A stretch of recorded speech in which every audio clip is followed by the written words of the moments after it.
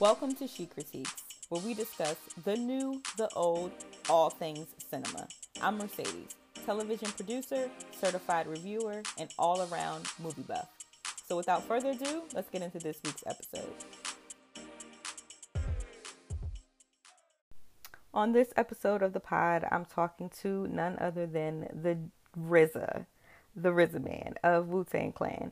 RZA has, since doing music, dived into film and television and directing and writing, and American Saga, The Wu-Tang Story, is on Hulu, and it really has a lot of buzz and people are truly loving it. I got into the first episodes on season 1 and I never quite finished it. This episode on the podcast is gearing up talking to RZA about season 2 of Wu-Tang, The American Saga. If you're a Wu-Tang fan, if you're a fan of the show, then I'm sure you're going to love this episode, speaking with RZA. What I do commend him on is truly completely revamping himself and diving into something foreign and new. And he's actually said multiple times that he's a fan of Quentin Tarantino.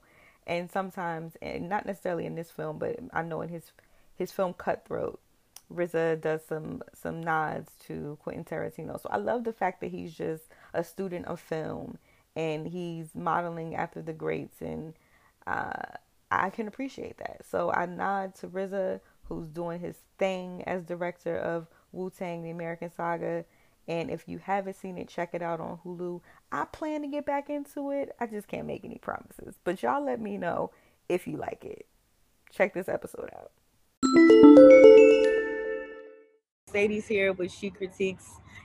I'm in England, but by way of Atlanta, I'm still repping the A. RZA, such a pleasure to speak with you. I wanted to know what your vision was for season 2 and trying to make it different, but still staying true to the story of Wu-Tang.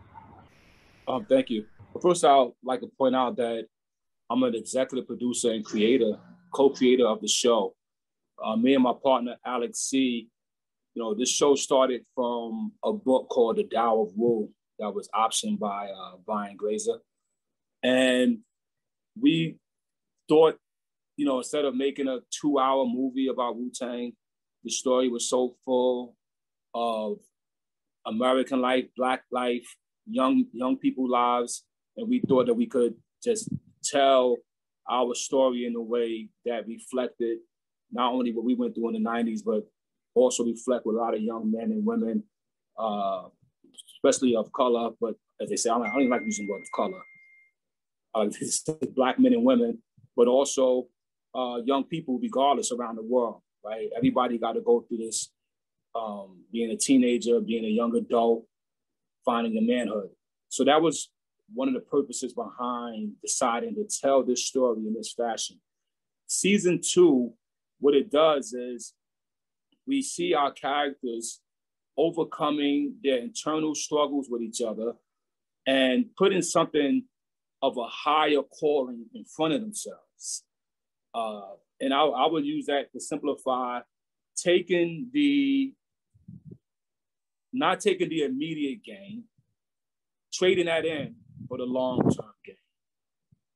So I would say the immediate pleasure, put that to the side and let's go for the long-term gain. And the long-term gain, will eventually not just save one family, the Diggs family as in our story, but actually resonate to save dozens of families and even hundreds if you know the story of Wu-Tang.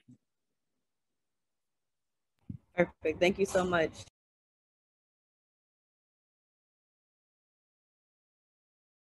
Thanks for tuning in to another episode of She Critiques. I'm your host, Mercedes. You can find me on all platforms at She Critiques. That's CHICCRITIQUES. And we look forward to the engagement and all the feedback. Take care.